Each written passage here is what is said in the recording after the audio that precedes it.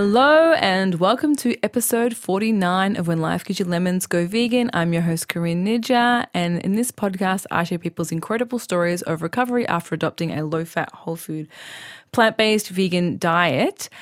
And this week, I was very lucky to interview Victoria Moran from Main Street Vegan over in New York. And her story is really, it's been a theme. It's just been an accidental theme, but we've had a theme of people talking about food addiction and compulsive eating. And I do think that it's a really important theme because, as most of us know, when we are carrying excess weight or when we are obese, it does have a ripple effect. Well, it tends to have a ripple effect on our health overall as far as chronic disease, inflammation, heart disease, that kind of thing. So I do think it's really relevant considering that 70% of our population is currently overweight or obese. Victoria is talking about her journey in this week's episode with binge eating and overcoming binge eating. And it's a different perspective, and each week it is different. People have differing tips, and I like that it gives the space for people who are listening to say, you know what, I really like, this person's tips on how they've worked to overcome their compulsive eating, or this person's tips really resonate with me and work with me. And this week, Victoria's talking a lot about Overeaters Anonymous, which I only learnt about earlier this year when I was exploring this for my clients and for myself and thinking about what programs work and what tools there are out there for people living with compulsive eating, binge eating, overeating, and disordered eating in general. And so Victoria's story is wonderful. Her work is wonderful. Victoria has a website, mainstreetvegan.net. She has a Main Street Vegan podcast, which is on Apple Podcasts and Stitcher app. And she has Main Street Vegan Academy, where she trains vegan lifestyle coaches over in the States, and it's a 6-day program, and she is just incredible. So everything that she's written books, she's over at mainstreetvegan.net. So check her out, and I hope you really enjoyed this interview, and I hope that it has more than just conversations about binge eating and overcoming compulsive eating. It has so much more. She is just so knowledgeable. She's been eating this way for 35 years and has maintained her weight for that long too. So I hope you enjoy her episode. Thank you so much, Victoria, for coming on the show. Let's get started. So hello, Victoria, and welcome to the show. Why, thank you so much. I love it that we're talking about lemons because I drink lemon water every morning. Excellent. Me too. It's my first start to the day, and lots of other water as well. I was going to say, I've given a bit of an introduction, but if you wanted to just get right in and tell us a bit about your story, that would be wonderful. My dad was a physician, and you'd think that meant that I had a healthier start than most kids, but it was kind of the opposite. I was living in the Midwest of the United States, and we're talking the 1950s, so we're going back some. And the very conventional idea was that everybody, children in particular, should be drinking lots and lots of milk. And in my case, it was skim milk because I was overweight from the time I was a really young child. And I think that it was the milk that was probably most contributing to the fact that I was never very healthy as a kid. And I thought maybe I just needed to drink more milk. I was very much trying to find ways to fix myself. I remember once when I was 9 climbing up on my dad's desk and getting into his bookcase and finding this big book that he'd had back in medical school. It was called Alimentaris Humanis, which somehow I knew that meant nutrition. And I didn't understand it at all. It was full of biochemistry. But there was a chart in that book that was foods by calorie density. I know Dr. Joel Fuhrman has done a chart like that for Whole Foods markets in recent memory, but this was a really long time ago. And all the first foods on that list, I had no idea what they were. I didn't even know how to pronounce them. I thought I was seeing foods like Calais and collard greens and arugula. None of this made any sense to me. And then I saw Swiss chard and I thought, oh, well, that must be in Switzerland. And then I saw mustard greens and thought, well, that has to be a typo because everybody knows mustard is yellow. But basically what it was telling me was that dark leafy greens were the coolest foods there were. And I didn't really get into dark leafy greens until I was probably 40 years old, which was even after, several years after I had become vegan. So my life has been largely a quest. I did finally lose the weight when I became vegan at the age of 33. And that was really a combination of recovery for a long-standing binge eating disorder and then having the choice of what to eat. And I chose vegan and didn't really know that it was going to just be the answer that I had been looking for 30 years. But that weight loss has stayed gone for 35 years, the 35 years that I have been vegan. And that's a great blessing in my life. Wow. That is, that as Chef AJ was on the show last week, well, this just just on Sunday, if you're listening to this, it's just the episode before this episode. And she was talking about that the statistics are that around 98% of people are back at their original weight after they've started dieting or done a diet and lost weight. They're back at their original weight within 2 years. So the fact that you're the 2%, and only 2% of people maintain their weight loss after 2 years. So it's incredible that you've now been, 35 years of sustaining your weight loss. Yeah, it's a great gift. And for me, it did need to come from two angles. It was the food, but it was first an inner change because I didn't just like to eat. I ate for a fix. I ate to fill what Blaise Pascal had called a God-shaped hole in every man that only God can fill. And if you don't like the word God, you can put any other word in there that has to do with meaning, something that can really take the place of any sort of addiction. So that for me was the first thing, 12-step recovery, just like the alcoholics and the addicts go through. And then what that gave me was the ability to choose the way of eating that I wanted. And what I had wanted for a long time was vegan. I had managed to be vegetarian, which was a wonderful thing because when I was binging, when I was just eating with wild abandon, and I was a really low bottom compulsive eater. I didn't get to be, 400 pounds or anything because I was always dieting in between. So I thought of my body as like an accordion. On any given day, it was either going to be, one size or another. But the inner way that I dealt with food was just so sad. I was a young woman and should have been having this lovely life with all kinds of adventures, but there was this awful inability to do that because of this, what I consider this disease of needing to eat for a fix. And then when that was being taken care of, as I was literally learning how to live in Overeaters Anonymous, I was finally able to be vegan, which I had tried to do for many years and always fell off the wagon, as it were. Now, at that time, we're talking 1983 when this finally happened, we didn't know about whole foods plant-based. This was before Dean Ornish had done his heart disease study. This was before Dr. Esselstyn or any of that. But we did know some things, even back then. As early as 1960, in the Journal of the American Medical Association, there had been an editorial that stated that a pure vegetarian diet could relieve 90% of the thromboembolic disease, in other words, heart disease, and 97% of the coronary embolisms, in other words, heart attacks that doctors see. Now, this was 1960, before a whole lot was known.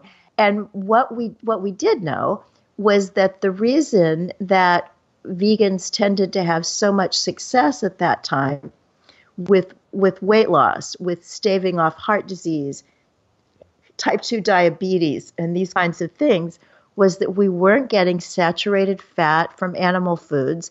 And then, of course, we were avoiding tropical oils, the palm oil, coconut oil, and cocoa butter. And at the time, nobody in the Western world ate those foods anyway. You couldn't walk into a grocery store or a health food store and buy coconut oil. There was other bad stuff. I mean, we didn't know about trans fats and margarine and things like that. But in terms of like coconut oil, it just was not there. And so it's really interesting that even before we knew what we know now, the basics were there. The bones of this thing existed, that when you get rid of the animal foods and the processed foods with the fake fats and the trans fats, that's going to take you really far. And now we know even more. We're so lucky.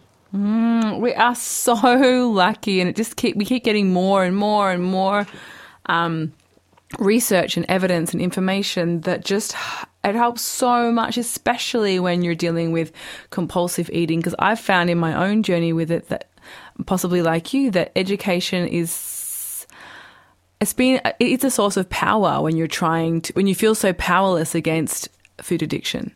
Yeah, it's really true. And there are many aspects to it. And I think that's why there's a contingent, within the vegan world that just says, forget it. I'm going to have the body that I have. I'm going to be proud of the body that I have. And I think this is very valid. And I think if somebody has just been, so beaten up over this thing, is just so weary about it, that they just don't want to deal with it, that is really valid. And I don't think anyone should determine for someone else what they should do with their own body. I just want to be here to offer that for anyone who really does want to give it one more shot. I can tell you that I was so ill with this thing that I remember once I had a temporary job that I would go in after the day shift, and I was pretty much by myself trying to turn their paper filing system over into what would be computerized back in the day. And they had a party there, and they had cake, and the frosting was stuck to the cardboard, the way cakes sometimes come from bakeries. And I pulled that out of the trash cans so that I could eat it. I mean, this can get to a very serious point, and in my case it did. And yet the freedom that can come when you walk away from that is absolutely astounding. And again, I'm not saying that everybody who's carrying extra weight did things like that. That's my story. That's nobody else's story.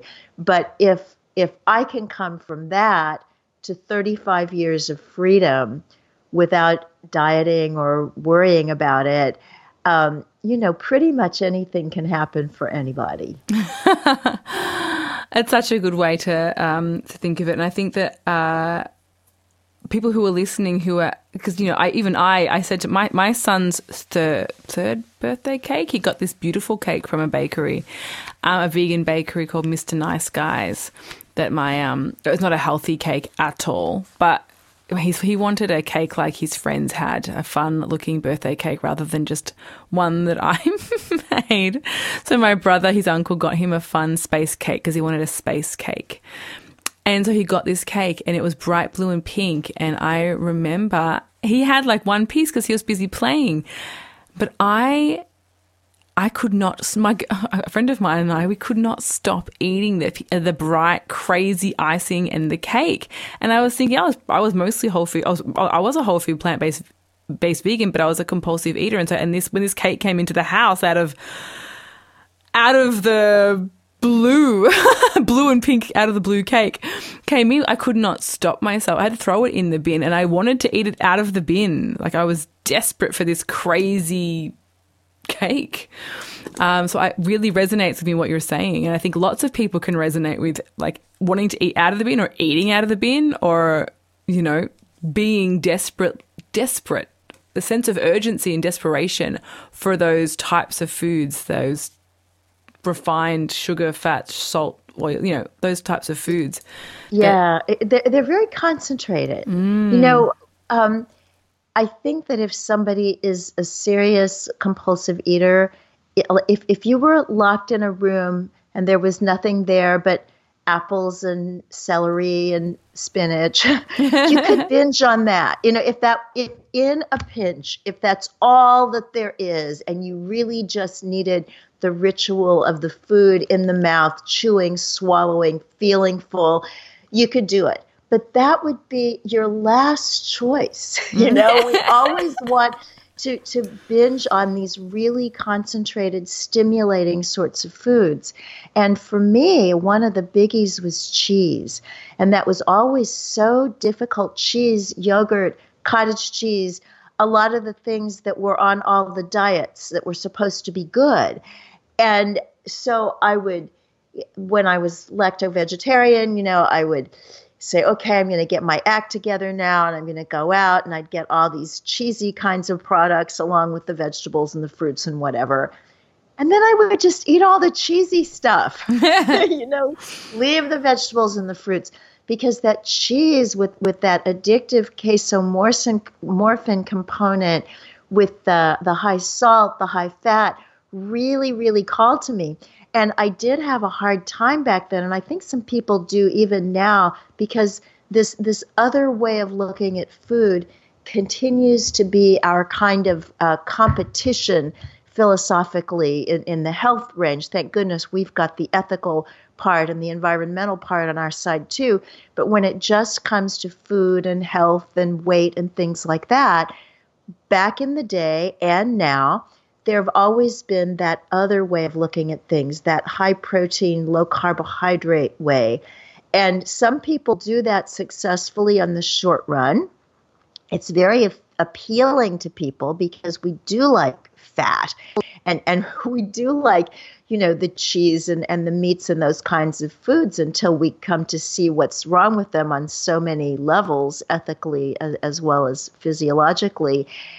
And yet the popular press, the world at large, Dr. Oz, all these people, it's so hard, I think, for somebody to be able to warm to this way of looking at food, because they've been told for so long, oh, carbohydrates will kill you, and you can't possibly lose weight on all those carbs. And, ooh, I know a vegan and she gained weight. And of course, nowadays there's a problem that we didn't have back in the 80s.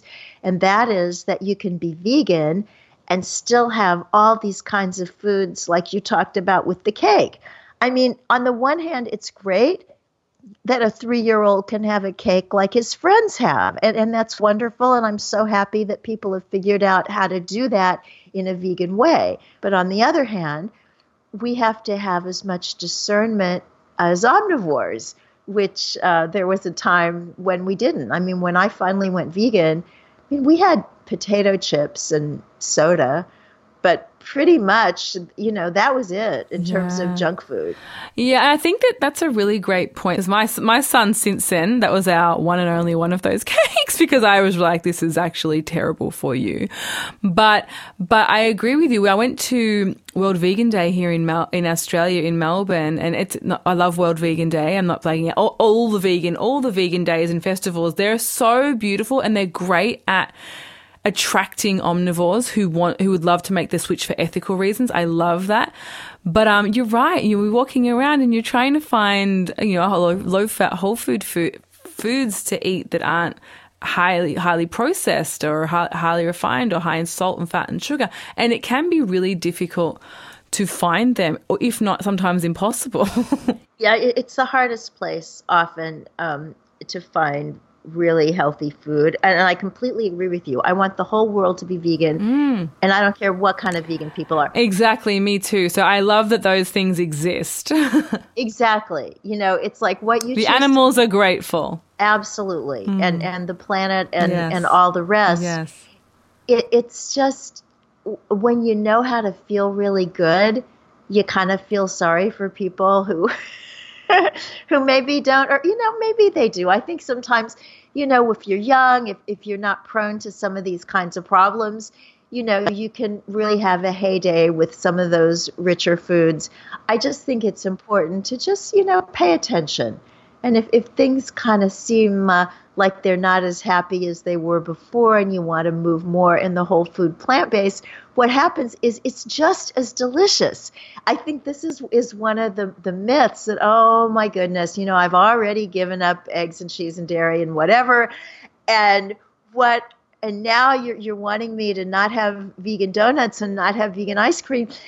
It's like, well, you have whatever you want, except, oh my gosh, how absolutely incredibly delicious is, the roasted kale salad that I get here in New York City at Kendall Cafe West. Or, you really come to change what's enticing. It's true.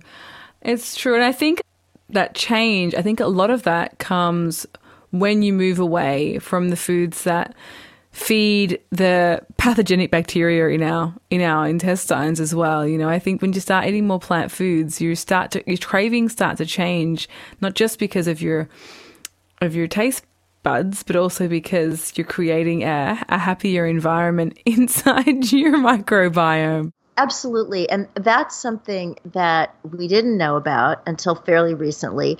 And it answers so many questions. It's like, oh my goodness, you are creating an internal environment for satisfaction, contentment, and physiological happiness. That is so cool. So cool. I find it so fascinating. It's amazing. And I think that so many people, I had no awareness of this until more and more I'm learning about it, but only just very recently, I only just discovered all this microbiome stuff in the last few years. And it's just changes the way you think about what you're putting into your mouth. I said to my son, are we feeding the good guys or the bad guys? Well, that's just it. I know I run Main Street Vegan Academy, which is a program that trains vegan lifestyle coaches. And it's so wonderful because I've done it now 22 times since I'm always here. But one of our instructors, Dr. Robert Ostfeld, is a cardiologist here in New York City. And he always cites a study that was done where they gave a group of omnivores and a group of vegans a steak. And I always think, ooh, those vegans must really, really be dedicated to the cause if they would eat a steak. But what the study showed was that when the omnivores ate the steak, their guts created high levels of a substance called TMAO, which is very damaging and leads to heart disease and other things that you don't want. The vegans, even in response to eating the one steak, did not have that happen because over their time of being vegan, they had developed a different gut microbiome. So even when the offending substance entered in, they were able to fight it off. And I don't know if there was a follow-up to see how long that lasted. I don't know how many steaks they could have eaten before developing the TMAO. But it's really interesting how when the body is given the food that it understands, it responds with protection for us. It's really, really fascinating. Sorry, I missed the doctor's name at the start because I was listening and I missed the doctor's name. Dr. Ostfeld. Dr. Ostfeld. Ostfeld. A wonderful young man, a great devotee of Dr. Campbell and Dr. Esselstyn. And he has done something amazing here in New York at Montefiore Medical Center in the Bronx. he has started a cardiac wellness program. And the area of the Bronx that he's in tends to be a low-income area, and people can come on a Saturday for a free program where, after having the medical assessment and all prior to this, they get the lectures, the training, the literature, cooking classes, a shared lunch, so that it's not just, okay, here, go do a whole food plant-based diet, when most people have no idea what that is. Yeah. So they're actually, taught how to do that. And he has great stories. Like, one of his patients was a woman, I think she was in her 70s, and she had very severe cardiac disease, but she didn't want drugs and surgery, so she did the whole food plant-based food plan, and she was doing just great. And then he didn't hear from her for a couple of months, and got a call from another hospital that she was going in for bypass surgery. And he was just stunned, because the last he had heard, she'd been doing so well. And then when he researched what was going on, it was that she lived part of the time with one side of the family and part of the time with another side of the family. And when she originally was advised to do the whole food plant-based diet, she was with the side of the family that thought it was a great idea, and they wanted to do it too, and they were willing to learn how to cook differently, and it was all great. But then when she went to live with the other side of the family, they had no interest in it. It was very hard for her to continue, and that was what led her to this horrible, invasive, life-saving perhaps, but still not something that you want, kind of surgery. Wow. It's interesting, because I was going to ask you, because I think that this is a contention point for lots of people, that their families don't support them when they want to make this switch, and their friends, they find it, they're worried about how their friends are going to view it, and their families don't support them, or their partners. So I was going to ask you how you, as I know that, with your doing the 12 steps, how did you find the pushback from family when you wanted to take on this lifestyle? I got very little pushback from family, but interestingly enough, when you mentioned the 12 steps, I did get some pushback from people in the 12-step community, because just like people anywhere, we're all schooled by the same media, the same mass information, the same, oh, don't eat any carbs kind of messages. And so I did get some pushback there. But what happened for me was, I was so sure about this. I was, by that time, at the point, I didn't need anybody's approval. I just knew that I was going to do it. So at the time that I finally went vegan, I was married, and my husband, we'd already tried to be vegan, many times, and he was pretty much sticking with it. I was the one who would binge, or who would go on one of these high protein diets, and get off the wagon. So he was cool with it. Now, it is interesting that at the time, it was so unusual that somehow we were living in a small town, a suburb of Chicago, and somebody from the newspaper got wind of the fact that there was this vegan family living in Wheaton with a baby. So the newspaper came and did an article about us. And, nice story, very positive, nice pictures and all of that. And the next day, there's a knock on my door, and it's a woman from Children and Family Services coming to make sure that my daughter was getting the right kind of food. And it was pretty scary, because I had actually heard at that time of one family who had had a child removed from the home because there was no milk in their refrigerator. But this woman was cool. And I was very, educated. I mean, I already knew a lot, because I'd been vegetarian for a long time, and I'd been writing for the Vegetarian Press and that. So, I could cite the studies that we had at that time, and I knew chapter and verse. And of course, my daughter was healthy and we had lots of fruits and vegetables in the refrigerator, and that's always impressive. But it was, not the easiest time to do this. And I remember my mother, bless her heart, I think she thought it was probably stupid, but she knew better than to try to argue with me. And then years later, this was, before she died, probably 20 years after I had gone vegan, she said, we used to think you were crazy doing that yoga and eating those beans. But now people's doctors tell them to do that.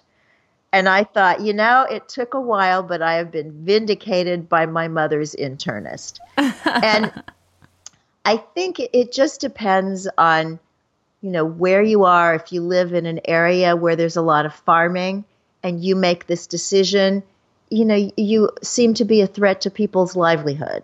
So that's, much more serious than, if you do it in your urban office and most of the other people there are doing paleo. Then it's just more of an opinion thing. So you have to really be very diplomatic, because as much as we get started on this and we're just so convinced that this is the way the world has to go, how come everybody can't see this, but they can't? And so, you just have to be tolerant and stick to your guns. And I think also you talked about education. I think that the more that you know, not so much to argue with people, but just to have an answer when they say, where do you get your fill in the blank? Yes. Yes, I agree. Sometimes I found whenever I make a lifestyle choice that's outside of the box, which I tend to, much to my family's horror a lot of the time, I found that I just put in my notes, I start to formulate, if just for my own peace of mind, all the answers to the questions that I know I'm going to get asked or that I do get asked. I just have a big and even often once I've just written it down, no one ever asks. It's like it puts it out there that she has an answer, don't bother asking her. But yeah, I find that gives me peace of mind and comfort, and I have it there, and I know that if I get challenged that I can say, look, this is this article, this is this diet, this is this expert, or this is this statistic, or whatever it is, and I feel prepared and ready and sure of myself, rather than feeling when you first go vegan, especially if you've got kids and you're thinking, oh my gosh, am I making the right choice? Like, I'm just doing it for the animals and I don't know about the nutrition. The more I was informed, the calmer I felt in my decision. Yes. And we do have history now. I remember going to the UK in 1981. So I wasn't even completely vegan. I was trying to be vegan. But I had a fellowship from college, and I went there to study vegans, and that resulted in my first book. And I think, from the best I can figure out, it was the first book on vegan philosophy and practice ever to come from a real publisher. It was called Compassion, the Ultimate Ethic. And when I went there, I met some of these incredible people who had been in the vegan movement in the 1940s. And they really didn't know what was going to happen. There had been a few people. There was this Scottish, I guess you would call him sort of a prototype hippie, but he was from the early part of the 20th century. His name was Dugald Semple. And he was one of these back to the land types.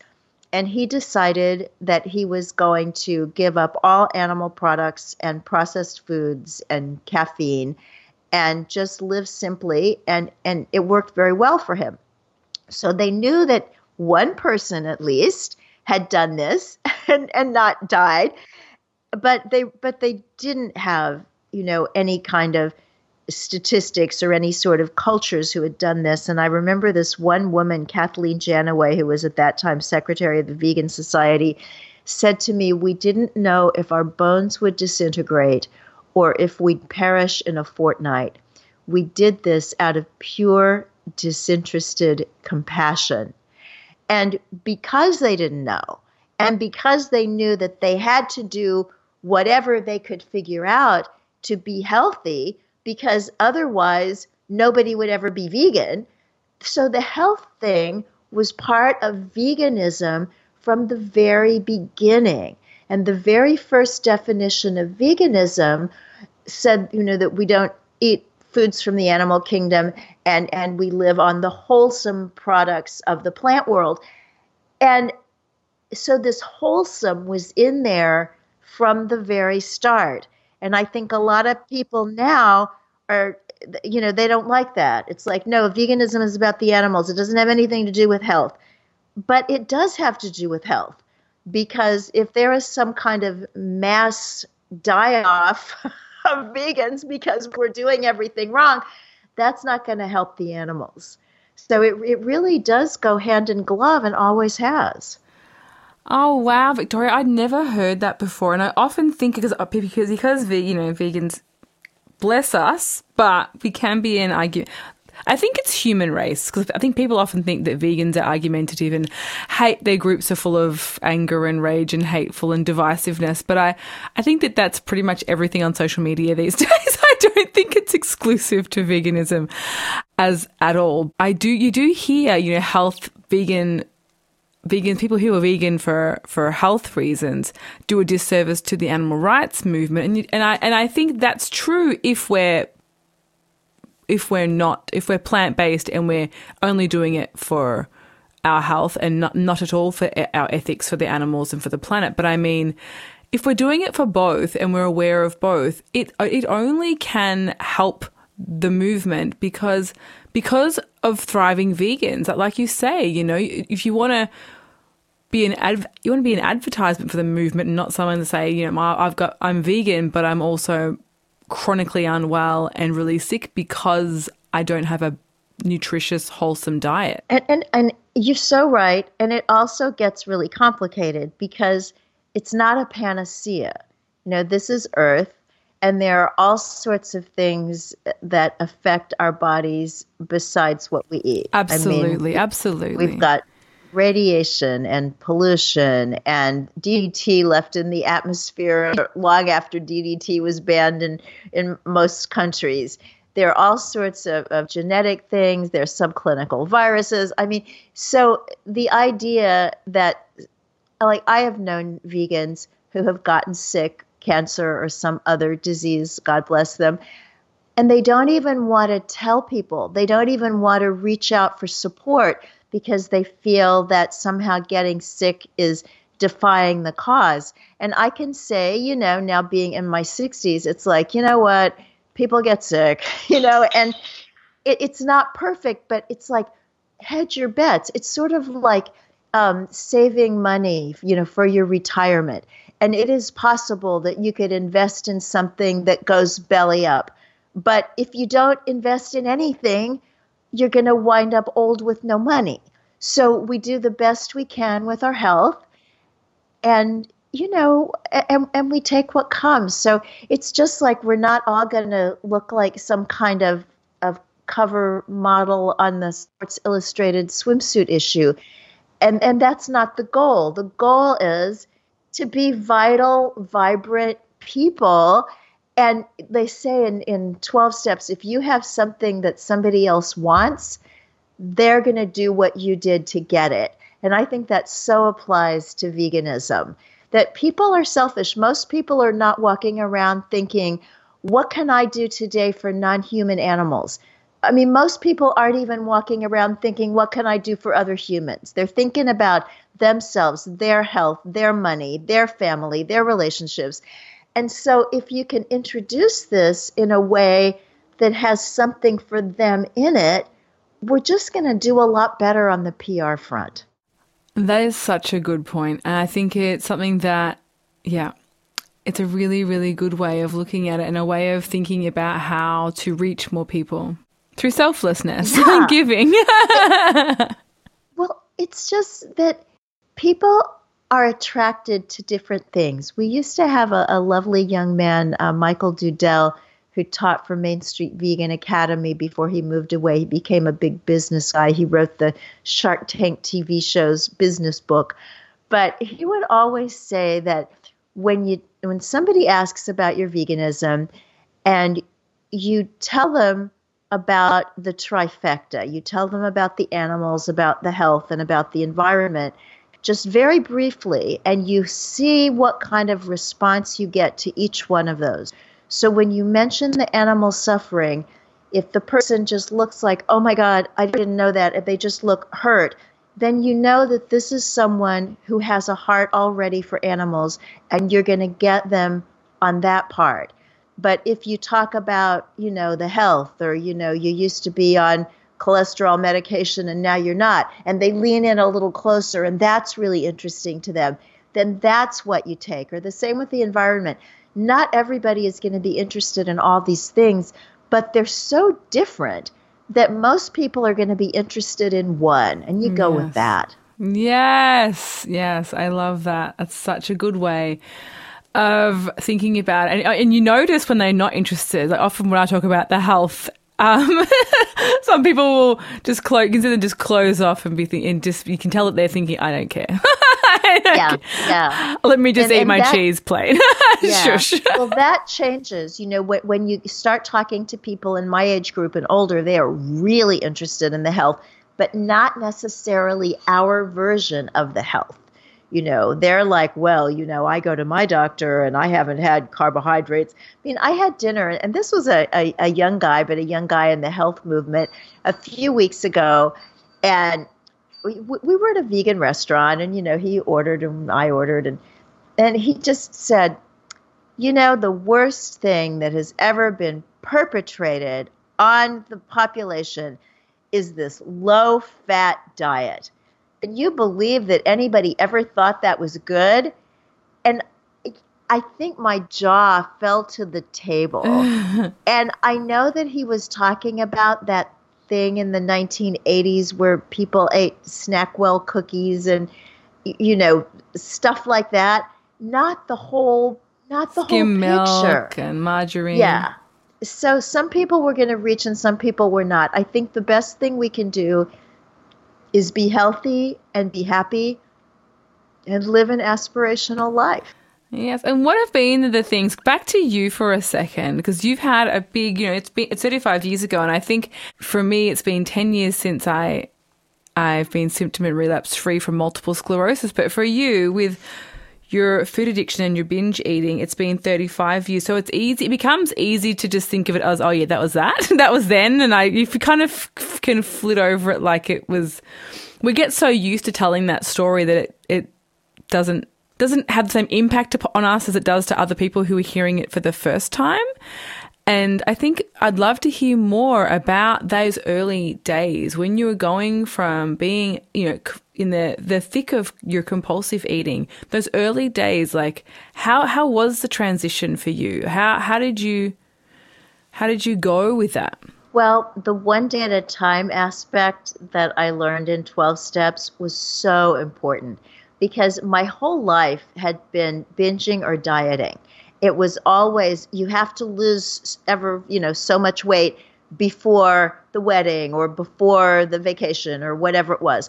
I was always looking out into some future, and it just never worked.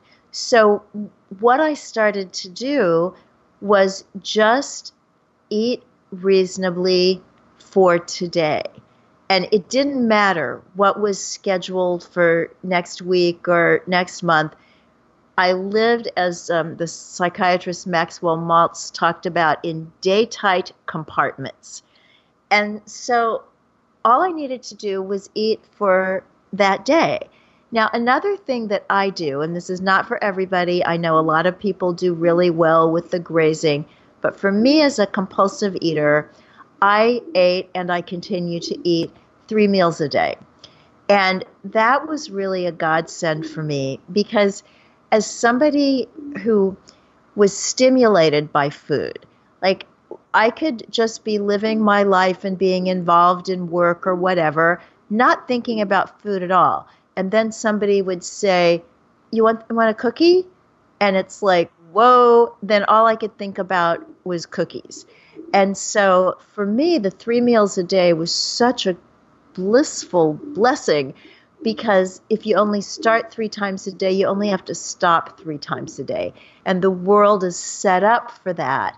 You go on vacation and you're in a bed and breakfast, or you get a job and the boss has to give you a lunch hour, or you're interested in, a person and you want them to ask you out to dinner, or you ask them out to dinner. It's how we do things. And so that helped me. And then during the time between meals, I learned how to live.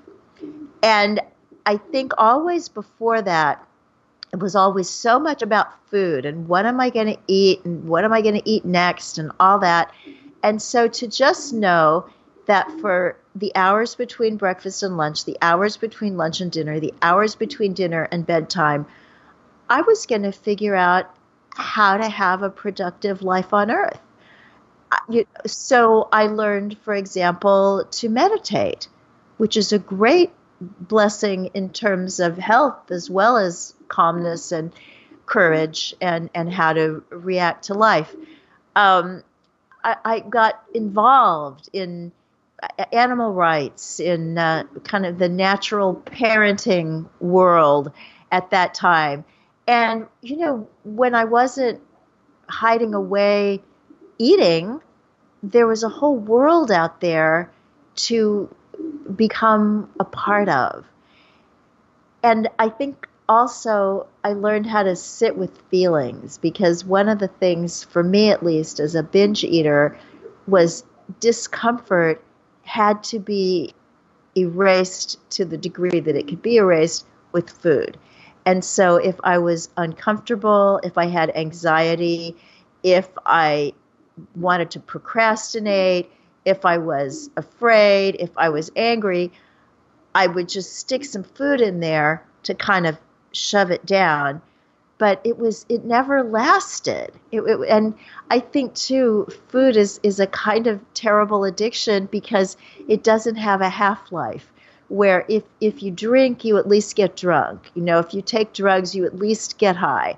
But with food, you don't get anything except stuffed, and then you just have to push it on through and eat some more. So that was good for me. And there were some hard times. I mean, there's absolutely no question about it.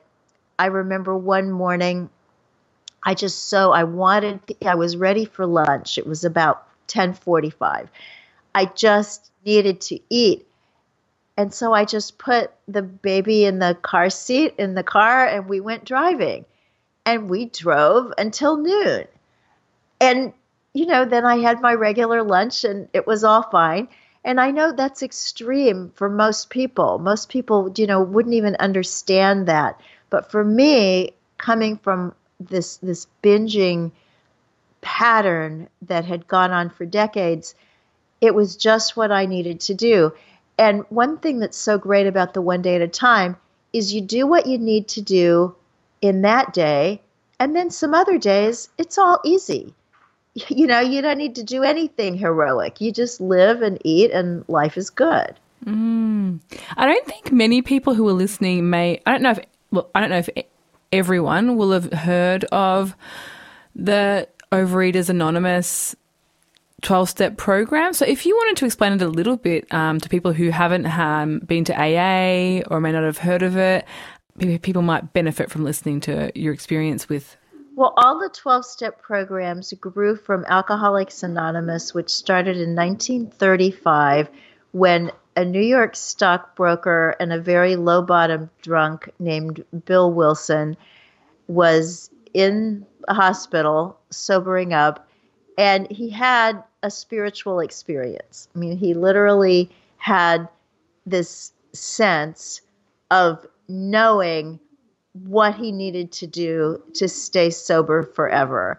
And from that, he developed these 12 steps, which are really about inner change. They're very spiritual. They're not religious, and so anybody of any religion or no religion can use them.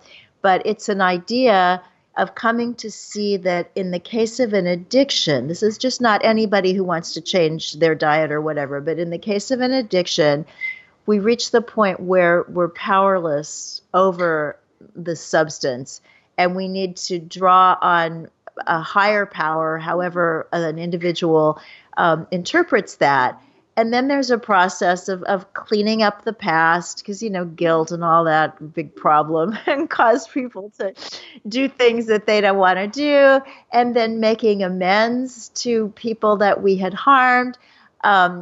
Learning prayer and meditation as a way to connect with this power greater than ourselves. And then carrying the message to those who could be helped. And it's very individual, and people can adapt these steps to their own lives, to their own worldview. And I think that's why it's been so successful for so many millions of people for so long, because it isn't, okay, here you go, this is what you're supposed to believe now. No, you believe whatever you believe. Just apply these principles within your own worldview, and that's going to help you not have to indulge in your addiction any longer. And that certainly was the case for me. Now, it's interesting with food that unlike alcohol, unlike drugs, we do need to eat. But the truth is alcoholics still drink. They just don't drink alcohol. And so for me as a compulsive eater, I still eat, but I eat foods that don't make me crazy. And foods that have their own kind of shut-off mechanism. When I think about foods like pizza or ice cream, you can just eat them forever. There's nothing forever. in them that says, enough. You have to kind of set, like, okay, I'm going to have 2 slices or whatever. And then it's like, oh, but I really want another one. So the foods that I eat are really delicious. I mean, they're just exquisitely delectable. And yet it's not like, oh, wow, I need another blueberry smoothie. It's like, no, I had a blueberry smoothie and it was really good. And now I want to go out and see what's happening in my life today. Check the calendar. Who am I going to see today? What work do I have to do today? Do I going to go to the gym this morning? It's just a very open way of looking at life. And so many people think, well, that's a lot of responsibility to put on food, but it's just the way it works. You start eating food with life force energy, and you have more life force energy. Exactly. And I think as, I'm sorry, everyone, but, and I always talk about Andrew Taylor in this podcast, but what you're saying and what I've experienced and definitely what Andrew has experienced and what he says when he says, make your food boring, make your life interesting. I know that's a bit, it's a bit simple, but what you're saying, what it means is, simplifying your food creates room as well to make your life interesting, to focus. When you have solid food rules, whole plant foods, low-fat whole plant foods, and you have them in place in 3 meals a day, it gives you space in your mind. Like, I've done it a few fasts as well. And when I was fasting, the first thing I noticed, even though I wouldn't recommend fasting to everyone, but I was just doing a 3-day fast about a year ago. And I just noticed that all of a sudden I felt free of thinking about food just for a moment, it just felt so peaceful. And once I started eating 3 meals a day, like you're talking about, and just cleared up the rest of the space to know exactly, had my meal prep done, knew exactly what I was eating in those 3 meals, I felt like I wasn't in prison anymore, imprisoned to food. Well, it's very freeing. And I think so much of we're talking about 21st century problems. For the history of humans, just finding enough food to survive was pretty much what life was about. And, we look at animals. I mean, I see squirrels and they'll play sometimes, but most of the time they're looking for nuts to bury or dig up or whatever it is. It's really this process of life is getting enough food. And now we are in a time when most people have too much food. And it's just a different way of responding. And it's such a blessing. We don't have to worry about seeking out food. So we can do so much more in terms of creativity, in terms of personal growth. It's really thrilling. It is. And I think that it's a double-edged kind of double-edged sword. Is that the right way of saying this? Like, it's so wonderful on the one hand that we have that abundance of food in most across the world in so many different places now, but on the downside, there's so much of that high calorie dense food readily available to us. And as you know, and Doug Lisle talks about it in his book with Dr. Alan Goldhammer, the pleasure trap, that those foods, we're biologically designed to go after the most calorie dense foods in our environment. And unfortunately, having a McDonald's and having Hungry Jacks on every single corner means that we're wired to crave and to want those foods, which is the downside. But it also, I'm mentioning it because it is, I think a lot of people feel like they need to rely on their willpower alone to overcome when they're overweight or when they're trying to lose weight. And there are so many different factors that go against people's ability to rely on willpower alone, such as that. Right. And I think you can also get to a point, I know I got to a point where the willpower just wasn't there anymore. There was a time in my life when I was a really good dieter. I could diet, I could fast, I could do all these things. And then it got to the point where, it would last until noon if I was lucky. And I think another thing about the food, and when you were talking about the food at the vegan festivals and things like that, vegan entrepreneurism is one of the most exciting and wonderful things that there is out there. It's absolutely thrilling, and I think it's changing the world in so many great ways. When that entrepreneurial spirit turns to food, it's difficult to keep it in the whole food, plant-based, low-fat arena, because foods as they come are supremely tasty. I remember once after a fast having a piece of raw cauliflower and having to spit it out. I thought somebody had soaked it in salt water. I mean, it was so salty, but that's just because it's a vegetable and it has a lot of mineral salts in it. In ordinary life, not having, recently fasted, it's just cauliflower and it tastes like what it tastes like. But when you try to turn these foods into something with shelf life and something with commercial viability, it's very difficult. I knew a couple of young men here in New York several years ago who wanted to do a food company of whole food, plant-based, no oil, sugar, or salt kinds of packaged foods. And I was part of the taste testing group. And it was really interesting. One of their products was a fruit roll, and that was really good because it was just dried fruit rolled up. That was great because it actually took, the sweetness and, removing the water, it made it even sweeter, and it was wonderful. And then they did a kind of oil-free granola, which was not great. There isn't an oil-free granola now. I don't know if you have it in Australia, but over here it's the Engine 2, Rip Esselstyn's. I've heard it's really great, but we haven't got it here. Yeah, it's really good. But, these people, it was okay. It was fun. But then as we got into things like crackers, it was like, I wonder if the box these come in would taste better. Because when you start trying to preserve something so that it's going to last on a shelf for weeks or months, the food industry, I don't think, is just out there to make everybody sick. They want to make a profit. And so they pump in more fat, salt, and sugar just so that this lifeless food tastes like something. So I've learned a lot from the raw food people. I'm not a raw food person myself, and I know that very often if somebody's trying to be all raw, they end up with too much fat, just trying, to get more calories.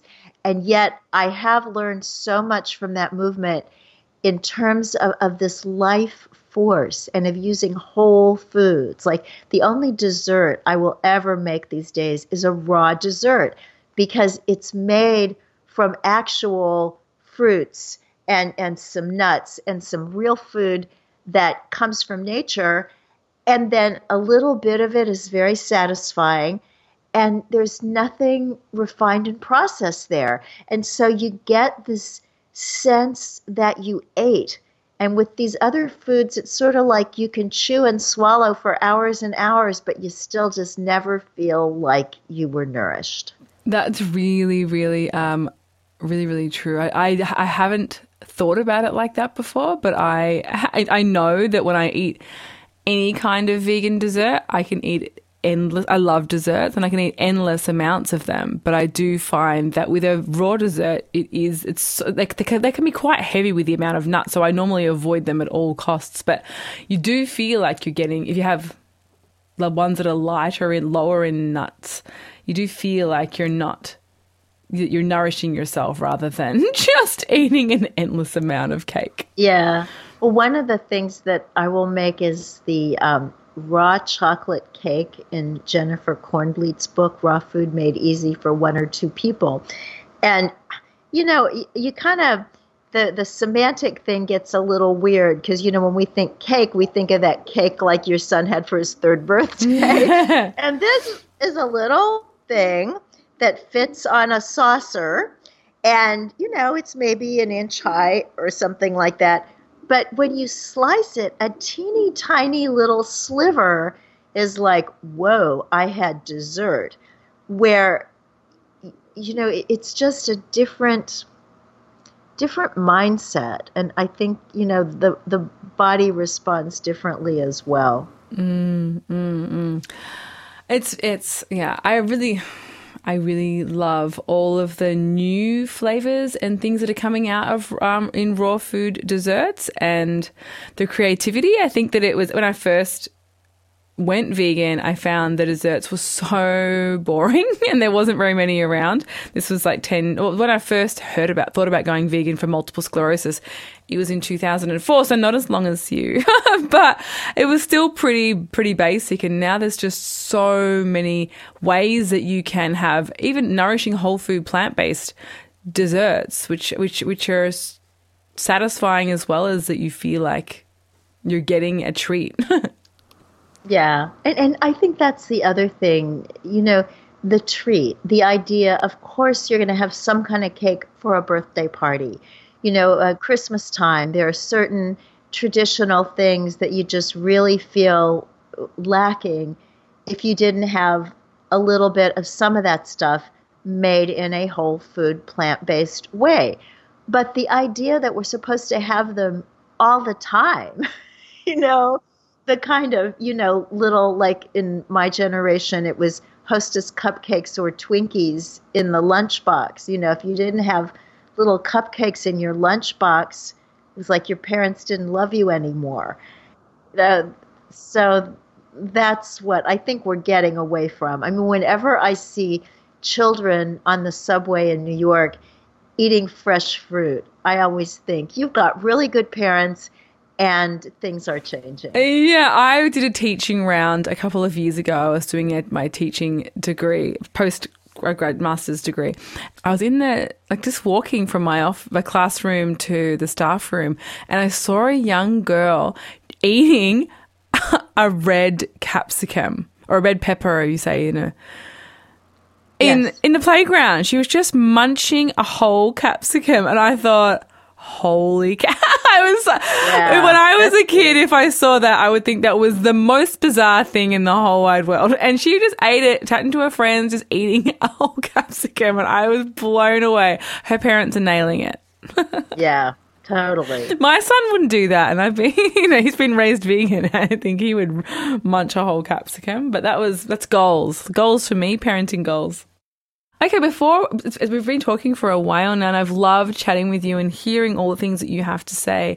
What I wanted to say was people who are wanting to make this transition, who have been living with binge eating disorder, compulsive eating, food addiction, what would be some some tips, the three biggest tips that you have for people considering this lifestyle or wanting to take control of their eating once and for all? Well, the first thing, if someone really believes that he or she is a compulsive overeater, I would strongly encourage looking at Overeaters Anonymous. You can find them online at oa.org. It doesn't cost anything. They pass the hat at the meetings to pay for the room. They also have lots of telephone and online meetings. There's a quiz on their website, are you a compulsive overeater? And that can be helpful. And they deal just with the inner part. What you eat is your business. You figure that out with your own, physician or dietitian, or just with your own good sense. So that would be the first one. The second thing is really to incorporate that day at a time idea. This is not about, oh my gosh, I have to lose 20 pounds before the job interview or whatever. No, you just have to not hurt yourself with food from the time you get up today until you go to bed tonight. And if you have done that, you're a success. In the dieting world, people aren't a success until they reach some particular number on a scale. That's not what this is about. This is about treating yourself well with what you eat one day at a time. And the third thing I would say is that you are going to do this perfectly imperfectly. And that is to say, the world is not set up for whole food plant-based. There are going to be times when you are out there and it's just going to be really difficult to eat in the pristine manner, perhaps, that you would be eating if you were home in your own kitchen in charge of everything. And so you just do the very best you can and just kind of say, body, this isn't maybe what we would really like, deal with it. And I'm saying, don't eat animal products. Don't eat super duper junk. Don't eat anything that is going to trigger you off on a binge. But, there are just times that it's not going to be perfect because we don't control everything. And just know that that is built into the process and you're going to be just fine. They are really great tips. I think that for people, I think a lot of people, and myself included, you think that when you've been on this diet, starvation, binge roller coaster for so many years, and you've tried and you've fallen off and tried and fallen off, after a while, your self-esteem is so eroded and you have no faith in yourself that I think that for people who are listening to you today and are hearing how you've overcome this and how you've managed to be at your optimal weight for 35 years when so many people, 2% make it past 2 years, I think that it helps to think about it as day at a time, to think about, let's just make it through today. And that being imperfectly perfect or perfectly imperfect. It's a great achievable goal for people who have, without thinking of it as failing and succeeding, thinking of it as in, just this meal, just get through this meal and do the best that you can. Because, you're right. If we're out in society, there'll be a meal with too much oil. There'll be a meal with only white rice available. There'll be a meal where it's got too high in salt, or it's got some sugar added in a restaurant, or whatever it is. And it's just about making the best choice in that moment. I never choose animal products, and I never choose, any non-vegan food, but I very rarely choose vegan junk food. But sometimes you have to forgive yourself for the food choices you make when you're not prepared, or there's just no possibility of getting a low-fat, whole food, plant-based food in your area or wherever you are. Yeah, and people will say to me sometimes, do you think that the way you eat is the best diet there is? And I say, if I could stay home all the time, yes. But I travel a lot. I speak, I'm on the road, I'm in airports, and it's just never going to be perfect that way. But what really affects the body is what we do over and over and over and over again. So I say I travel a lot. I travel maybe 2 weekends a month. That means that there are still like 25 days in the month that I'm in charge. And so it's just, you keep at it and it becomes normal. It becomes, yeah, this is the way we do things. And you'll just love it. I mean, if you haven't done this yet, just, it's almost like I think of stepping on a moving walkway, like at an airport. It might not take you all the way to your gate, but it'll get you, pretty far. And so just, step on, just, see what happens. Read a lot, find websites, and mostly find other people that are doing this, because it can be lonely if you're the only person you know anywhere on the planet. But you can find people ideally in your area, and if not, online, just so that you know that this is a movement and you're part of it. It's not just you by yourself trying to do something heroic. That is great. I think that's such a good point. And I think it's hard, even for me, I joined Whole Food. We have Whole Food Plant-Based Aussies, a great group started by the wonderful Jenny Cameron and Deb Plowman here in Australia, and it's a wonderful group. But I never even think to ask in the group who is in my actual town, because it makes a difference. I know lots of vegans that live out in the east where I live, but Whole Food Plant-Based Vegans is a different thing again. And it would be lovely to catch up with ones that just live in maybe my town and just go for a walk and have a picnic and those types of things. It makes a big difference when you have community. Huge difference. And I think that's one of the great gifts of the internet and why veganism is growing so rapidly right now, is that we're no longer just little islands trying to do this wonderful ethical thing. We're a serious movement. And I do think that there is a threat to our continued growth if we splinter off into denominations. And I think it's so important that people who are not particularly interested in the health embrace the whole food plant-based people, because one study, at least in the United States, showed that 50% of the people who don't eat animal products are doing it for their health. So, the ethical vegans, I'm an ethical vegan and I'm a health vegan. It's it's so weird. I mean, I did it originally for ethics, but what it's done for my health has just been amazing. And so I think we need to embrace one another. And the whole food plant-based people, we need to just get it that when we go to a veg fest, there's going to be a lot of food we don't want to eat, but there are going to be great lectures, and we'll go to that and we'll meet our friends. And, it's all good, because we're not big enough to divide up and conquer. Because we won't conquer. No, That's we won't. The thing. No. And there's a lot to conquer. I mean, we didn't talk about the environment in this conversation, but time is wasting.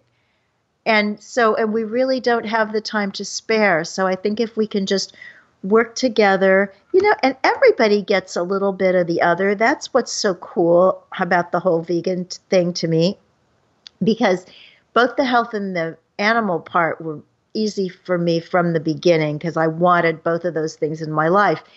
The environmental, I just didn't get. I would look outside and the environment looked fine. What's the problem? And so, I have to work more. I'm not zero waste, but the fact that my fellow vegans are reminding me that I ought to be, that's good. I'm glad they do.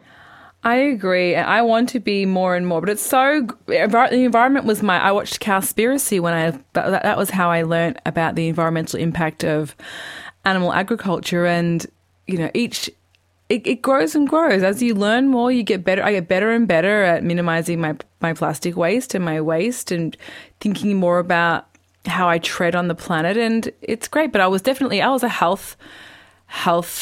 I went plant-based first, and then I became an ethical vegan afterwards. And now the environmental stuff is just an added awesome bonus. Yeah, it's it's so powerful. And I think that's one of the frustrations for all of us, whichever of the trifecta we are most interested in, is why isn't the whole world saying, oh my gosh, let's do this? Yeah. And I think it's because, unlike, any other sort of cause, if you say to somebody, well, how do you feel about human trafficking? Oh my God, it's horrible. I'm totally against it. I'll make donations to somebody who's working on human trafficking. Just tell me where to do it.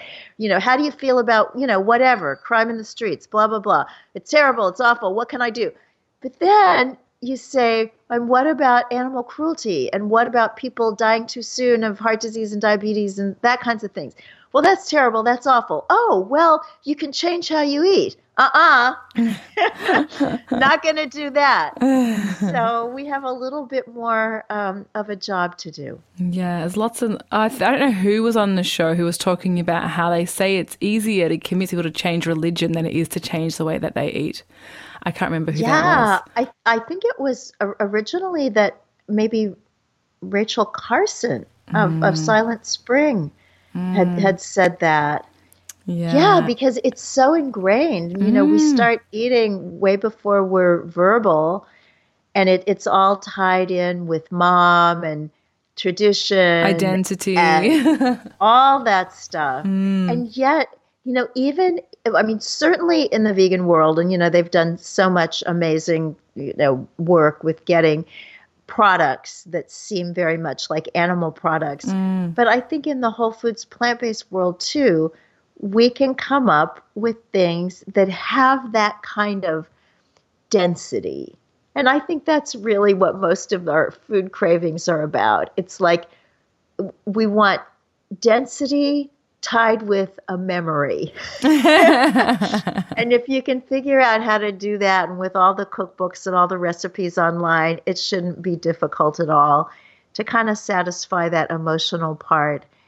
And, and then when, of course, you're getting all the nutrients, then your body is not going to be looking for what's missing.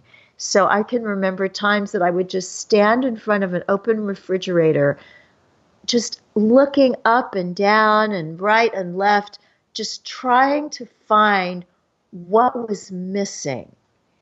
And, I just didn't see it, because I think, what's missing, depending on the person and the time, sometimes it's a nutrient, and sometimes it's one of these kind of life hacks, just knowing, well, maybe I do need to learn how to meditate.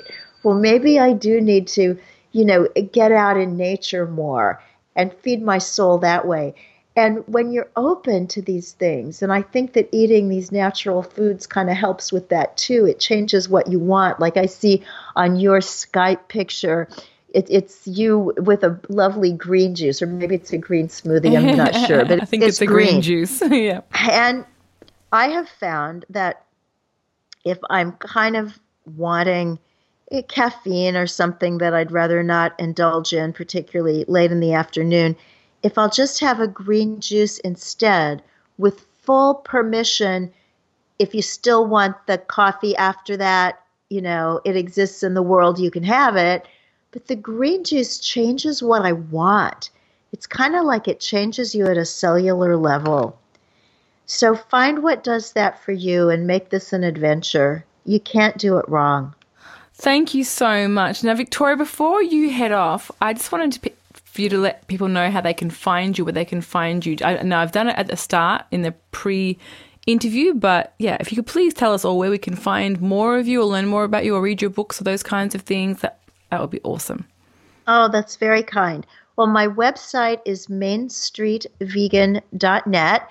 And everything is there. I do a podcast, as do you. Mine is called Main Street Vegan.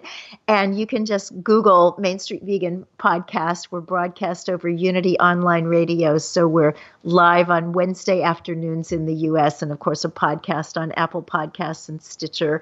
After that, we have 6 years of amazing archives.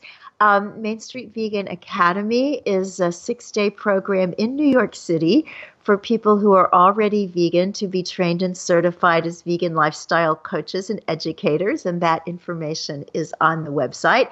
And I'm Main Street Vegan on Instagram, Facebook, and Twitter. Hope to see you. Wow, thank you so much. That is awesome. I can't wait to... I haven't actually listened to your podcast before, so we both have to listen to each other's. We do. Well, that's not hard to do, and it always gives my dog much longer walks. That's my favorite time to walk, to listen to them. Yeah. I said, well, no, we have to stay out longer because the podcast isn't over yet. Thank you so much for coming on the show, Victoria. Thank you. Thank you, Victoria, and thank you all for listening. I really loved speaking to Victoria and hearing everything that she has to say, because she's a wealth of not only whole food, plant-based living knowledge, but also about, veganism for the animals, veganism for the planet. I love how she speaks about it and is so knowledgeable in all areas. I was so grateful to have her on the show. And don't forget, you can find her over at mainstreetvegan.net and Main Street Vegan on social media, Facebook, Instagram, all those places. And she's also on Main Street Vegan podcast on Apple Podcasts and Stitcher, app for Android. And has the Main Street Vegan Academy where she trains vegan lifestyle coaches. If you haven't yet subscribed to this podcast, you can follow me. Well, you can subscribe. I put out new episodes every Sunday/Monday. You can find them on Apple Podcasts, which was iTunes. On iPhone, you can find it at Stitcher app for Android phones. You can also find the first 22 episodes. Well, there might be more now, but at the time of recording, there was 22 episodes over at YouTube, the first 22. But I'm trickling them out as we go, so there could be more at the time of you listening to this. And you can also follow the When Life Gives You Lemons Facebook page, Go Vegan Facebook page, where I put out the latest episodes, updates, exciting guest news, all that kind of thing over there. And if you haven't yet, and you could take the time to leave a 5-star rating over at Apple Podcasts and a kind review, or even if you wanted to go to, support over at YouTube and give the page or the episodes a thumbs up or a comment or whatever, it all helps those episodes and these stories, these amazing stories of hope, to reach more and more people. Your support helps so much in getting this information out there to people. So if you could please, comment, share it on social media. It helps so much when there's support for the podcast, as far as getting the podcast out to more people. So thank you so much for your support, those people who have left ratings and reviews at Stitcher or iTunes or wherever on social media, or shared it on social media. I'm so very, very grateful. This podcast is for everyone's family and friends, and for everyone who's living with chronic disease or who's living in a healthy body or whatever. It's for everyone. I really want as many people as possible to at least know about the possibility of a low-fat, whole food, plant-based diet being able to prevent and in many cases reverse chronic disease. So thank you all for listening, and I look forward to seeing you all again next week. Bye.